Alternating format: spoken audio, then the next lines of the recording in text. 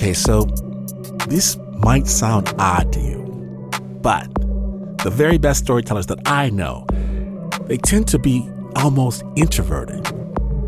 You might imagine they're always out there yammering away, but most of the time, the very best spend their time listening.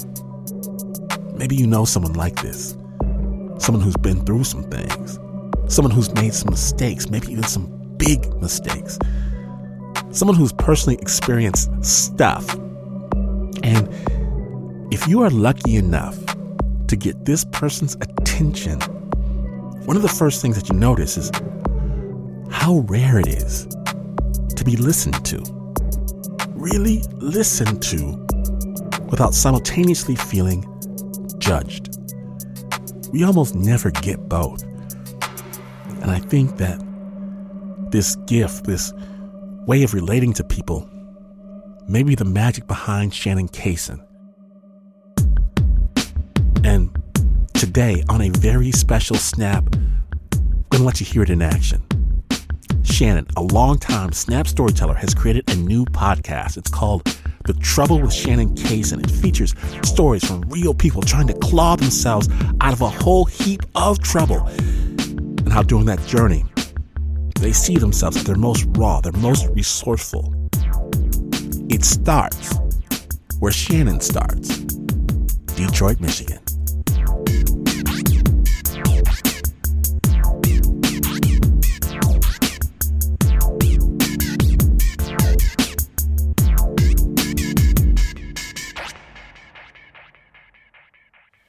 Like Jay-Z, one take Jay-Z. The trouble.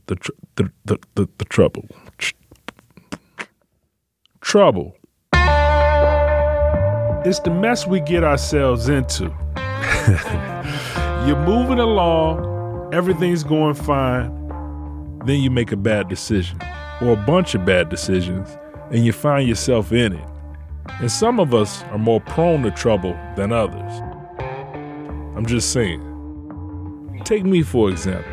I'm no stranger to trouble, and I'm really willing to put it all out there. There's the time I stole money from my job at a grocery store bank. I was the manager. See, I got this problematic gambling addiction, and it'll always be with me. It's in check now, but I hit rock bottom when I walked out of that bank with $50,000. I lost it all. It was bad. I confess, I pled guilty, I was convicted. I got a felony for embezzlement on my record. I luckily only got probation for 5 years, and I'm done paying my debt to society. Now, I believe the best stories are the ones about people's struggles, failures, and mistakes. Those stories are the most interesting ones, and I don't think there's enough of those stories out there. Everyone's putting out their selfie smiles and photos of rum drinks next to their ugly toes on the beach. Those things are boring as hell. From WBZ Chicago, this is The Trouble with Shannon Cason. I'm Shannon Cason. Trouble, man. So I've done plenty of talking about my own troubles, but I want to talk to other people about theirs. So this is a show where I get to do that and talk to people who have really found themselves in a big old mess. And for this episode, we got a real doozy. I am KC, and I am the greatest, whether you want me to believe something else or not. And KC, she's going to lay it all out there. I have a story to tell. I have a truth to tell about decisions, about low self-esteem. Casey Wilborn Snap used to work for Detroit Public Schools. She was this dynamic principal that ended up getting into some serious trouble. Well, she was the first domino to fall in the Detroit school bribery scandal. And she made a lot of headlines. Her name is Kenyatta Wilburn Snap. High school principal Kenyatta Wilborn Snap. Kenyatta Casey Wilburn Snap in the white suit here was at one time a star. But despite all that, Casey is still pretty outspoken. At least she was with me. I broke America's law. And so I accept that I broke it. But I'm not going to be stuck. I'm not going to, come out of here and be afraid to apply or call and say, hey, I am KC Wilborn. Before she became the face of a scandal, Cason was a rising star in Detroit public education. She built a reputation as a turnaround artist in some of the city's toughest high schools. Standing only 4'11", this fierce, brilliant, effective young principal was out to change the system, help the kids, and she made things happen. But then she made some bad decisions and got sent to prison. Just let me know whenever you're ready. I'm ready. I spoke with KC before she started serving time. Now, KC's story is complicated. She's got one of those dramatic rise and fall stories, and we're going to get into all that. But first, I wanted to hear about the rise. So I sat down with KC and we started at the beginning, back when she was just a kid. Okay. Take me back to your earliest memories. My earliest memories. My earliest memories involved the two queens of my life, my maternal and my paternal grandmother. My mom and dad were just mere actors, but the influencers were my grandmothers, right? And so we were poor, but we really didn't know we were poor. My fondest memories was watching how my grandmothers hustled. Casey's paternal grandmother, Mary Lou, was a gambler. She ran like an after hours. So on Friday nights, you go over to Mary Lou's house, and it was like Lackawanna Blues. You had chicken frying, barbecue, cards playing, money on the table, loud music, people coming in and out all year long. So it was seeing how people were industrious and entrepreneurs, and how this subculture of being black and having what I call mattress money occurred. But living in that house could be bad, real bad. KC says there was abuse, and she felt like no one looked out for her. I would say if I had to sum up my life, it's been me against the world for real. She learned to be industrious from her grandmothers, and she was smart, a gifted student. She started high school at 12 years old, and by the age of 16, she was off to college. She left Detroit for Spelman, an historically black all-female college in Atlanta, Georgia, where she majored in education. She worked full-time hours at a fast food restaurant to help put herself through school. College student, under 18, 40 hours a week. I learned what hard work was. I learned what the cycle of poverty looked like. And I became homeless. So I lived in my car. What was your mindset during that time, sleeping in your car, going from place to place? I was like, this is fucked up. KC graduated from Spelman with decent grades, but her plans for the future were unclear. Then, a week after graduation, she says there was an accident at work, a bad one that caused severe burns on her body. She spent several weeks in the hospital, followed by months of painful therapy for her burns. It was a process for healing, but it was torture, right? It's a pain that I wouldn't wish on my worst enemy. During her treatment, she was moved from Atlanta back to Detroit, back to her mother and stepfather, where she did not want to be. But all of this helped KC gain focus, and she saw a career in education as a way of helping her out of a really bad place. I'm a warrior. Warriors don't just do one thing. Warriors are not idle, and they don't accept defeat, even in the midst of trouble. By the time KC turned 22, she had her master's degree in education administration at Wayne State University, and she also gave birth to her son. And then she began working for the Detroit Public Schools. KC started as a teacher at a middle school. She liked her job. She was a tough teacher, effective with the students. But KC wanted to become a principal. She applied for the assistant principal position at Jared W. Finney High School on the east side of Detroit. The school was off the hook. First day. First day, it was different for me, you know. Kids were literally being warehoused.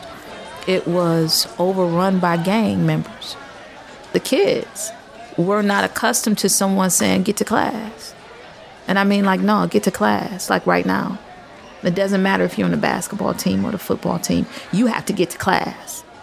During Casey's first school year as an assistant principal at Finney, her boss, the head principal, tried to break up a fight between students. He got his teeth knocked out. While he recovered, Casey took over the school.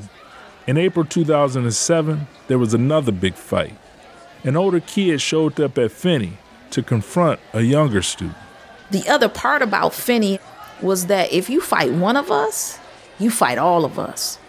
And so a mob came, and you could hear them. It was like, that's how they were running, chasing the guys. You could hear it above you on the second floor. When I got the call for the code red, all I had was a bat that my son had left in my office the day before. And I'm like, shh, all right. So I get the bat and I start running behind the mob, and I'm chasing it and they're running. This guy is getting Timberland up. I mean, they are stomping him. And when I get there, he's on the ground. I pulled him to me and he died. How old was he? He was about 20 years old. You remember his name? I don't remember his name. You know, with so many incidents, you remember the events. You remember what you did to help, but you don't remember every name. So, but he died. Walking around that school, Casey continued carrying that bat, which she nicknamed the Equalizer. She began to get a reputation. Students didn't mess with her. By March 2009, the Detroit public schools were in big financial trouble. The governor of Michigan appointed an emergency financial manager who closed down 29 schools in his first 10 months. Finney was one of them, and KC was out of a job. Good evening, and thank you for joining us tonight. I'm Stephen Clark. And I'm Diana Lewis. The girl is in critical condition, and there's concern others could get hurt because of what's happening at Denby High School. Edwin C. Denby was then considered the worst performing high school in Detroit. In the summer of 2009, a student was shot near the school. Many parents very upset tonight. They believe the district should be doing something to stop the violence. The district decided that Denby needed a new principal. The then chief academic officer of DPS, Barbara Bird Bennett, began looking for candidates. You may have heard of Bennett. After working for the Detroit Public Schools, she became the CEO of Chicago Public Schools. And then she was sentenced to prison for bribery and corruption. But back in 2009, Bennett heard of a tough little principal that carried a baseball bat, and she invited Casey to her office for an interview. Literally, I think she kind of like sat me on her knee.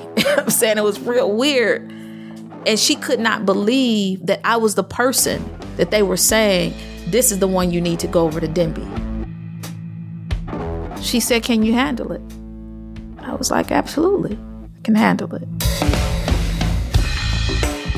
So I started next day. When I walk the building, I find a golf cart. I get in the golf cart, I'm in the community. I see kids with blue bandanas, red bandanas, you know, and I'm like, hey, what's your name? I'm so-and-so and so. The new principal over here, Denby. What you know about that? Oh, dog, look, this, she say she the new. I said, do you go to Denby? So I was identifying potential players. I got a call. What are you doing? I said, I'm in the community. I'm working. Where are you working? I said, I'm working in the community. I can't address what's happening in the school until I address the school community first. You got to know who you're teaching. Casey initiates really strict policies at Denby. She builds a fence around the school. She beefs up security, and she drives violent gangs out. On Wednesdays, Cason puts on a ROTC military uniform with 2 patches across her chest that say Principal Wilborn. And she still carries the equalizer. East Side High was out of control, and then Joe Clark took over. Cason is nicknamed the female Joe Clark, after the legendary principal who turned around one of New Jersey's toughest inner-city schools in the 80s. Clark is played by Morgan Freeman in the movie Lean On Me. Like Cason, Clark also carried the bat. They called him Crazy. You used to call me Crazy Joe? Well, now they can call me Batman. But Joe Clark was only crazy about one thing: the kids he cared about. You mess up just once, and you're out of here.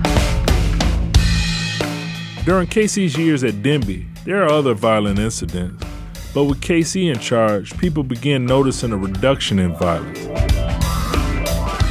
Cason becomes known as a turnaround specialist and starts being noticed by news outlets. Here she is on NPR. She was just constantly grilling guys about gangs, their tattoos, their fights. The last beef, who was that? 6 Mile, 7 Mile. Okay.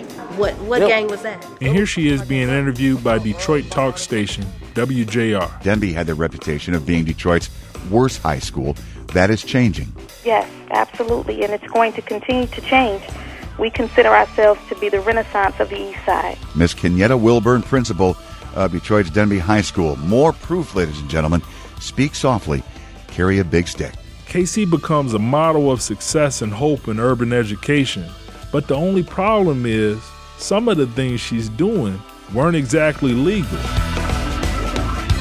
Coming up next on The Trouble, Cason and I get into what happened, how everything unraveled, and why she went to prison.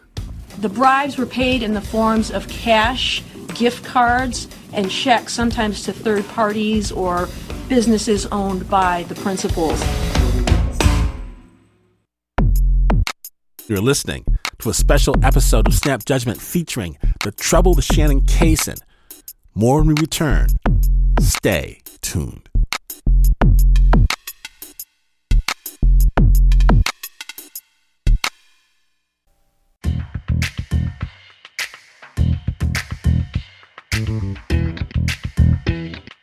Welcome back to Snap Judgment. The Trouble with Shannon Cason, the new show highlighting people who find themselves in a world of hurt. And there is nothing more in trouble at the time than Detroit's public school system. Shannon Cason spoke with Cason Wilborn.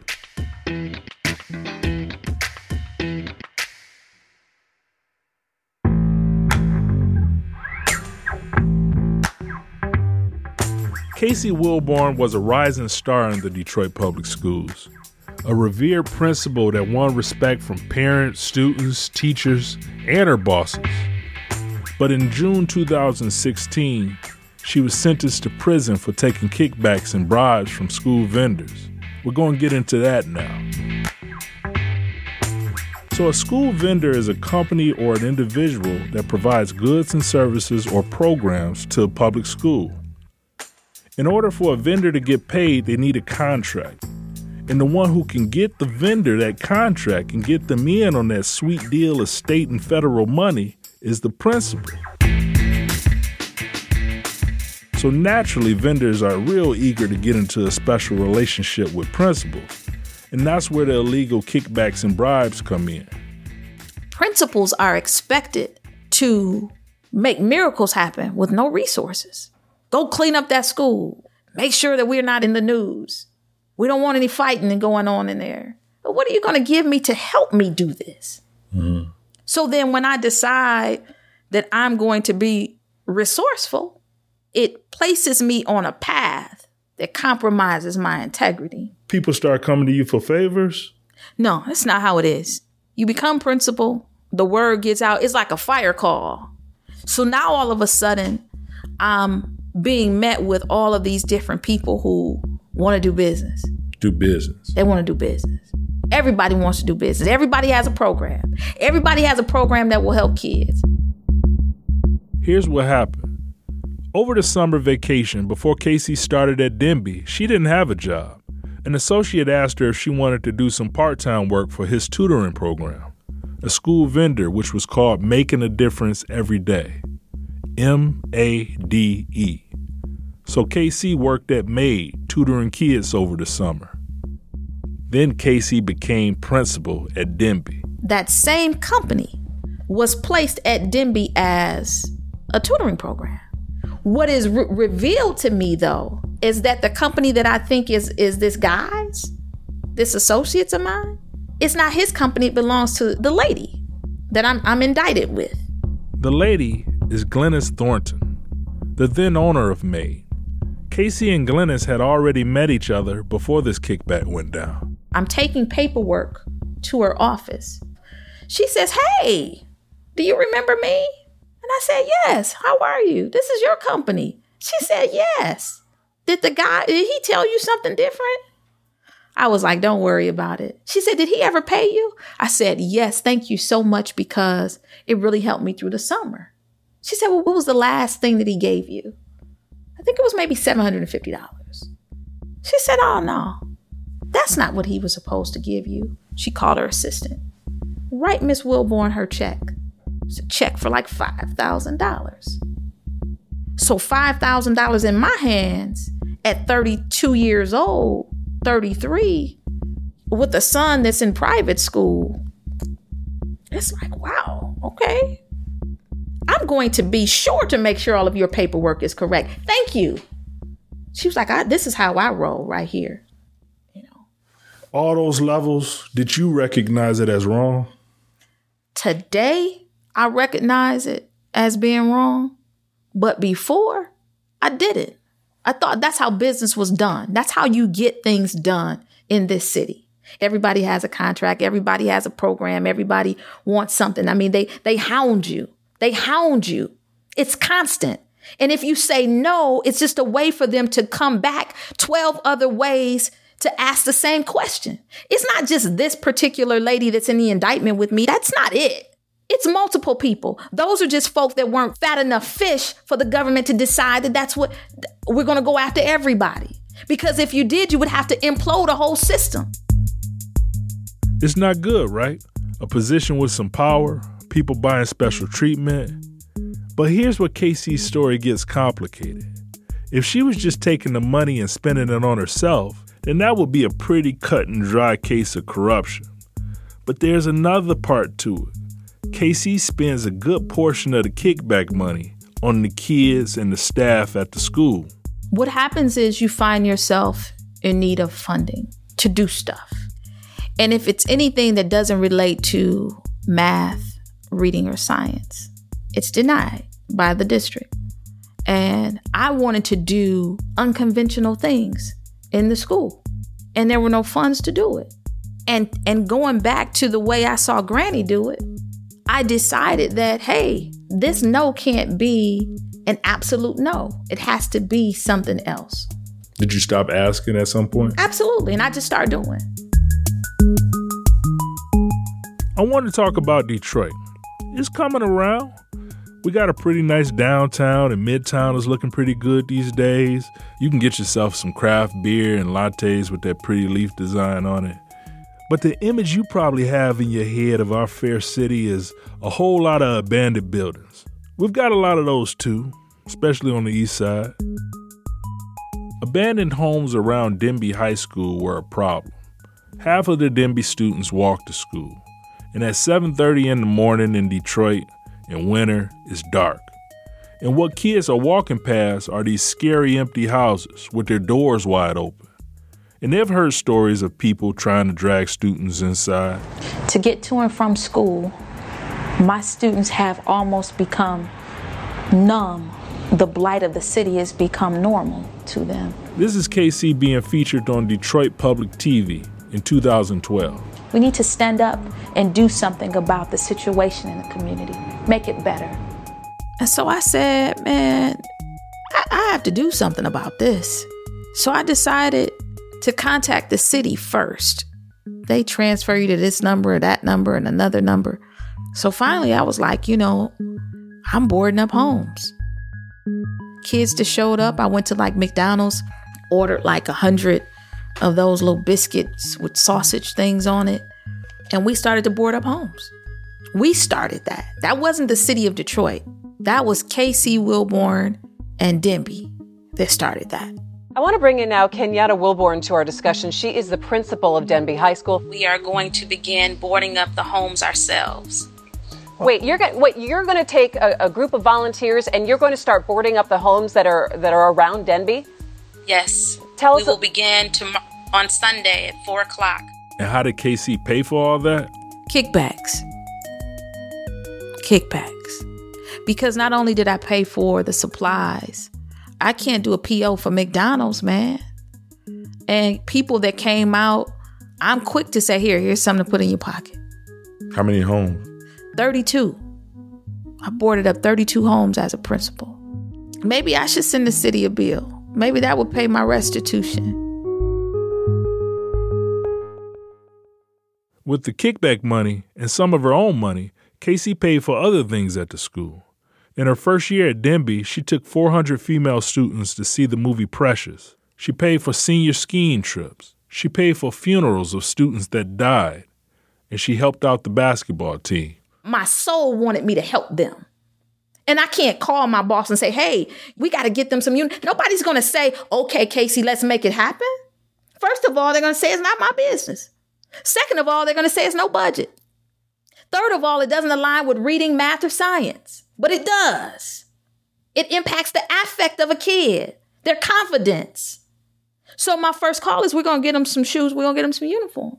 Hey, so-and-so, listen, I really want to get these kids some shoes. How much is it going to cost? I don't know. Let me look it up and I'll get back to you. I looked it up. It's going to be about $1,500. Come get the money. This is a vendor. Vendors. What was your obligation for the $1,500? Well, you're already doing business with me. But guess what you're going to do? You're going to remember that I asked you for that favor. And you're going to come back around again. And I'm going to feel now obligated that when it's time to open up bids for contracts, that because you helped me, that I'm going to make sure that you have an opportunity to participate. Because I'm going to use you again, too. And you're going to use me again. It's a reliance on the vendor. It's a reliance. And because it's a hand-to-hand, no matter what it's used for, it went into my hands. You dig what I'm saying? And because now it feels like you're sneaking, then all of a sudden you know that it's not all the way above board. How would the pass-off be of the money? At first it was a check. And then it was advised that that's not a good way to do a handoff. You know, it needs to be cash. In my mind, none the wiser, it didn't matter to me. I just wanted the money. Did you guys meet somewhere? It depended on where. Uh-huh. You know, sometimes I go to the bank or sometimes I didn't. It wasn't orchestrated where, you know, I'm going to drop it in the toilet and you come back and pick. It wasn't that. So, you know, it's being smart and dumb at the same time. It's being smart and dumb at the same time. The whole time Casey's doing things to improve the school, she's getting further entangled with the vendors. She's doing good, she's on TV, but the more good she does, the more she gets dragged into trouble. And it's about to get worse. In September 2011, the governor of Michigan created the Educational Achievement Authority to take over 15 failing Detroit public schools. Casey applied for a job with the EAA in March 2012. She impressed the interviewer so much that the person wrote, "Hire her today," in capital letters on the top of her evaluation. Denby High School was brought into the EAA. Casey was given a $130,000 salary and a $25,000 signing bonus.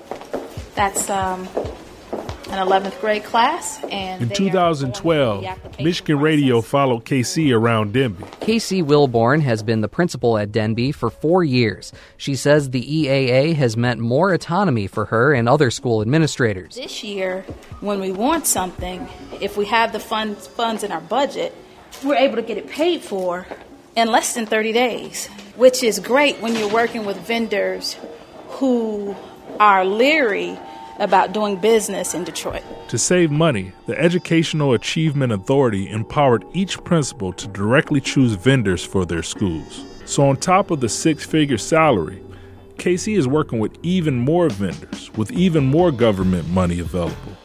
She's also got some undeclared income that she's collecting from vendors for ghostwriting their grant application. So Casey's got all this money swirling around her. And there's plenty of people around her who can use some of it, both at Denby and then at Mumford High School, where she became a principal in April 2013. It would be nothing new for me to have, $1,000 in my drawer or $2,000 in my drawer. And while it seems like a lot of money, you get enough I needs in a day or in a week, it goes really fast. And that's kids that need to get home, kids that want to go to Burger King, kids that need a haircut. You become everything for kids and their families. It was that level of need, of small transactions, a haircut, small transactions, burger. I'm hungry. Did you enjoy the feeling of sneaking? Because I must say with myself. Yes. Because I snuck things and I had certain things. Sure. It's a different high. I mean, it's not necessarily a happy feeling, but it's knowing that I could get caught. But then when I make it through it, I feel like a sense of, and that worked out for me. What was the feeling like was it any feeling? The feeling was one that made me feel the world was on my shoulders. Okay. Because it was always somebody with something. With a need, right? I'm talking about lights and gas being cut on, man. I'm talking about walking one block over to see how a kid is doing, and they have this big fat orange extension cord because they're stealing electricity. I'm just this heartless person that I don't care. I'm trying to scheme all day and I'm getting some kind of high from that? Hell no. I don't even want to be the person that people are coming to me. But it keeps happening. And it's not just kids. It's staff members. It's people that my husband just beat me and I don't have any place for me and my 3 kids to go. I'm supposed to call my superintendent and say that? And tell them, hey, look, this just happened. Her husband beat the hell out of her and she can't go back home. Teachers don't make enough money. So she's expended her paycheck. She doesn't have that money to go stay in a hotel. Did you ever tell anyone no?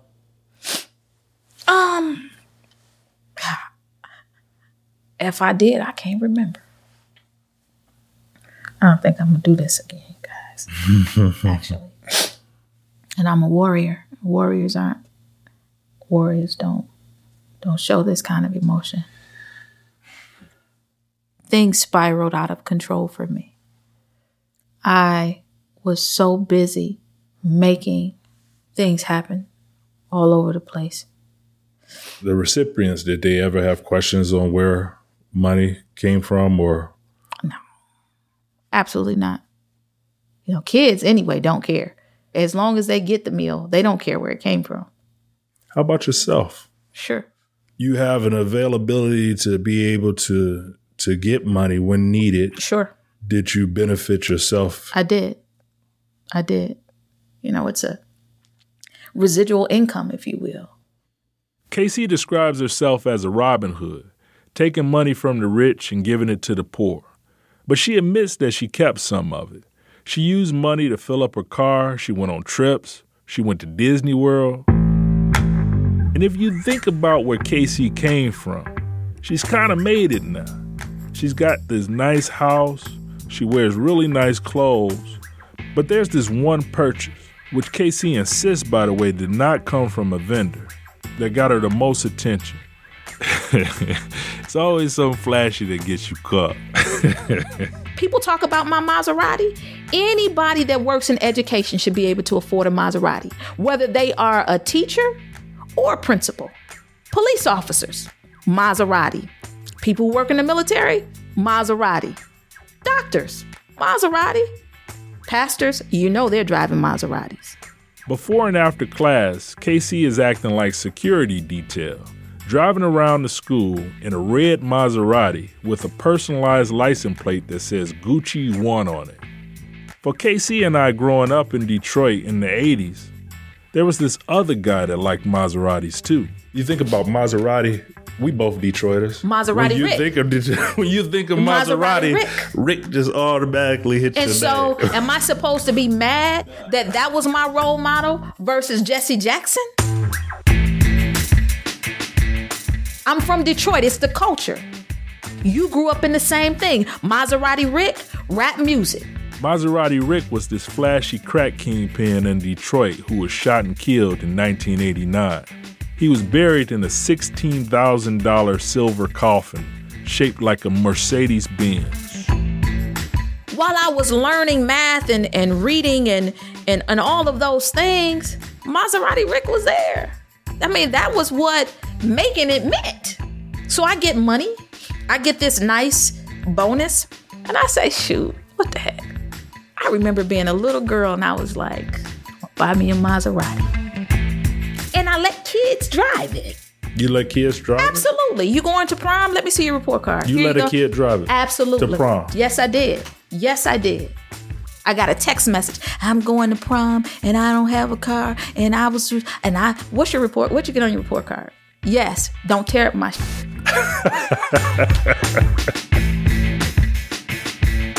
Most every news article about KC after the indictment mentions the car. Now, KC wouldn't say that buying the car was a bad decision. She doesn't regret it at all. But it's possible, and this is a total guess here, that the Maserati was at least part of what might have tipped off the FBI, that Principal Wilborn was a person to look into. Whatever it was, KC Wilborn, the rising star in education, the warrior, is about to get taken down. Contrary to opinions about me, I'm a good person who made bad decisions. But we all make bad decisions. Some of us are caught, some of us are not. That's next, after the break.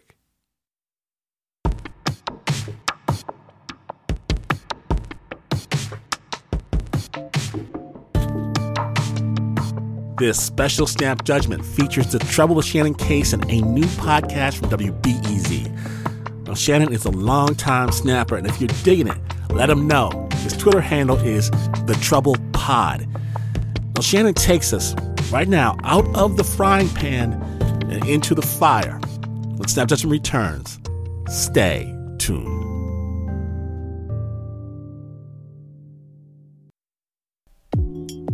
From WNYC Studios, welcome back to Snap Judgment. My name is Glenn Washington. Today, we're featuring The Trouble with Shannon Cason, a new show from WBEZ. And this first episode takes a hard look at the controversial figure from my hometown of Detroit, Michigan, KC Wilborn.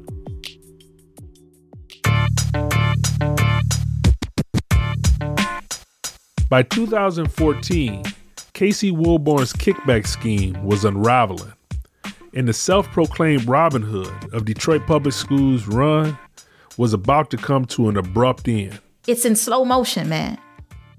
It is the coldest day in November that I've ever experienced in my life. She'd gone to a professional development course at a hotel after work, and as she's leaving, she gets a call on her cell phone. Hello? The lady says, may I speak to Casey? I said, this is she. She said, I'm with the FBI. We have a warrant. We're at your home. She said, do you want us to wait for you or go in? I said, go in. When I get there, it's like TV. And you could see the sirens, the lights going. They're asking me questions about, this, that, and the other, receiving kickbacks. And I can't think. Questions about, I'm surprised she doesn't have any drugs here. I don't use drugs, man. And that moved into the longest night of my life. And I was like, I'm going to commit suicide. That night. That's when you... I'm going to kill myself. I'm going to kill myself. I was going to send my son to school. And I was going to blow my brains out. But I was scared. Was it only your fear that saved you from doing that? It was only the fear. It was only the fear of me shooting and it not work. It wouldn't be instant. The word gets out, and KC's face is now all over the news in a different way than it had been in the past. Feds are investigating yet another public corruption case, this time involving Detroit Public Schools and the Her name is Kenyatta Wilburn Snap, said to have walked the halls of Mumford High School as principal, carrying an aluminum ball bag to keep order. Yeah, Maserati, like she just walked around like there was nothing. She ain't had no worries. KC resigned from her job. She was indicted in July 2015. She pled guilty to taking $58,000 in kickbacks and was ordered to pay over $84,000 in restitution. 20 months after her home was raided, KC was sentenced. By then, man, when you've had your ass kicked for almost 2 years by the press, I was looking forward to the sentence. And I'm looking forward to going to prison. Because when it's over, it's over. I don't owe anybody anything after that. Because we're supposed to pay our debts to society, right? That's what they say. What was the sentence? 1 year and a day. 1 year and 1 day. For a reduced sentence, KC cooperated with the prosecutors, describing the loopholes in the Detroit Public Schools vendor systems. It turns out that KC was just the beginning. 14 other Detroit principals were charged in an embezzlement scheme similar to KC's, but their cases centered around one big fish vendor named Norman Shy, who was charged with taking $2.7 million in state money in exchange for school supplies that were never delivered. Those principal kickbacks came to a total of $1 million. And in the end, the prosecutors today credit her with 14 guilty pleas as a result of the prosecution on her. A betrayal, to say the least, for Detroit school students, parents, teachers, and other faculty. A public school system already on the brink of collapse is dealt another devastating blow. In Detroit, Tuesday, DPS has crumbling buildings, teacher strikes, and a huge financial deficit, which for 2015 was almost $1.7 billion, with a B, billion.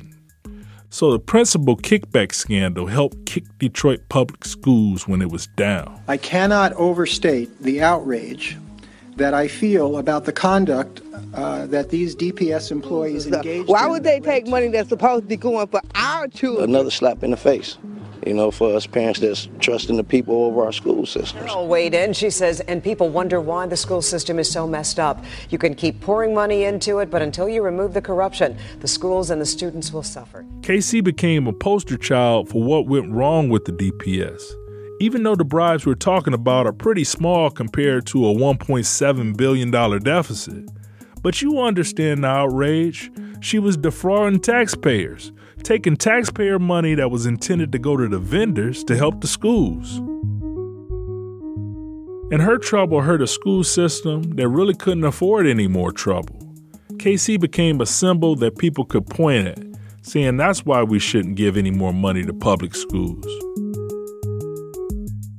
But KC did make things happen. And many of the other indicted principals were accused of spending their kickback money on the communities they loved. And there were a lot of parents and teachers that loved their accused principals, despite the bribery.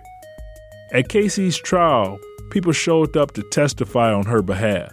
Even at her sentencing, KC's judge commended her for some of the things she did, like paying for the funeral of a student who was shot to death at her school. But he also said she stole this money, and he had to send a message. The judge allowed KC's sentence to be delayed so she could see her own son go to prom and graduate from high school. His senior year was really marred by me. But the other part to that was he said, Mom, I've seen you work, and I'm very proud to be your son. This from a kid who's taken a back seat to my career and everybody else without complaint. I remember one day I was so busy and I was so involved in me, in my life, in my world. As a principal, I ran over my son's foot in the Maserati. And instead of me showing compassion, I cursed him out. And my son sat with that all day. I didn't like me. I didn't like anything about me.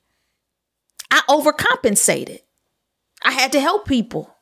I had to be the best. But when all of that was gone, I realized that none of that was real anyway. What was real was what I had to look at in the mirror and unpack and face. And it was cathartic and it was scary. And it's amazing the way life works is because if you don't get the lesson the first time, it'll come back around. When the student is ready, the teacher will appear. When the former president of the Detroit Teachers Union heard about Casey's scandal, he said, "You could have knocked me down with a broken feather." Her destiny was, I hate to say sky's the limit, but I envisioned her as a superintendent or ultimately as U.S. Secretary of Education. She's just that gifted of an educator. KC is obviously talented. And I don't know if you notice, but KC is intense. Sitting across from her, I can see why she's an effective principal.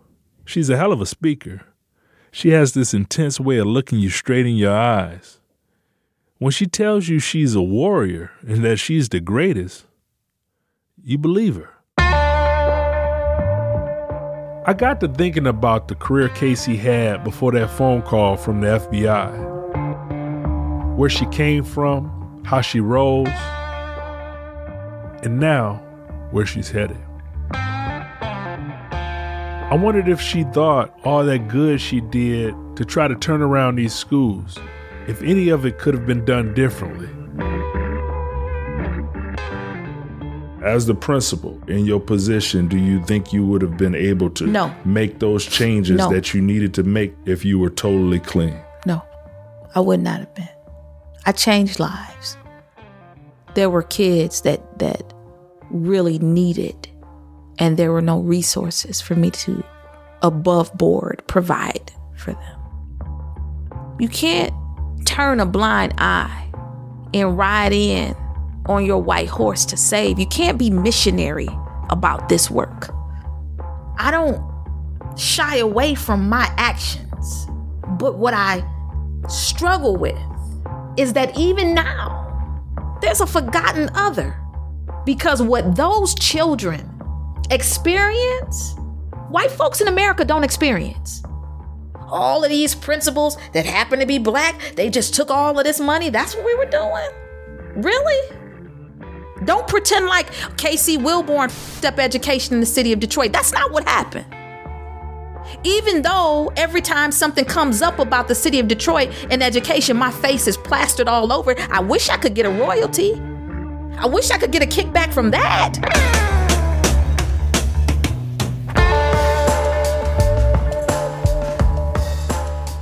Thank you for talking to me, Casey. It's my pleasure. Won't happen again. It's been a year and a half since I first spoke with K.C. Wilborn, just 2 weeks before she went to prison. She was sentenced to a year and a day, but was released after about 9 months. She's currently on probation, and she's still paying back the money she pocketed. Now that Casey's out, she says she's working in the nonprofit sector, and she wants to get into public speaking. She says she wants to focus her voice on prison reform and women's issues.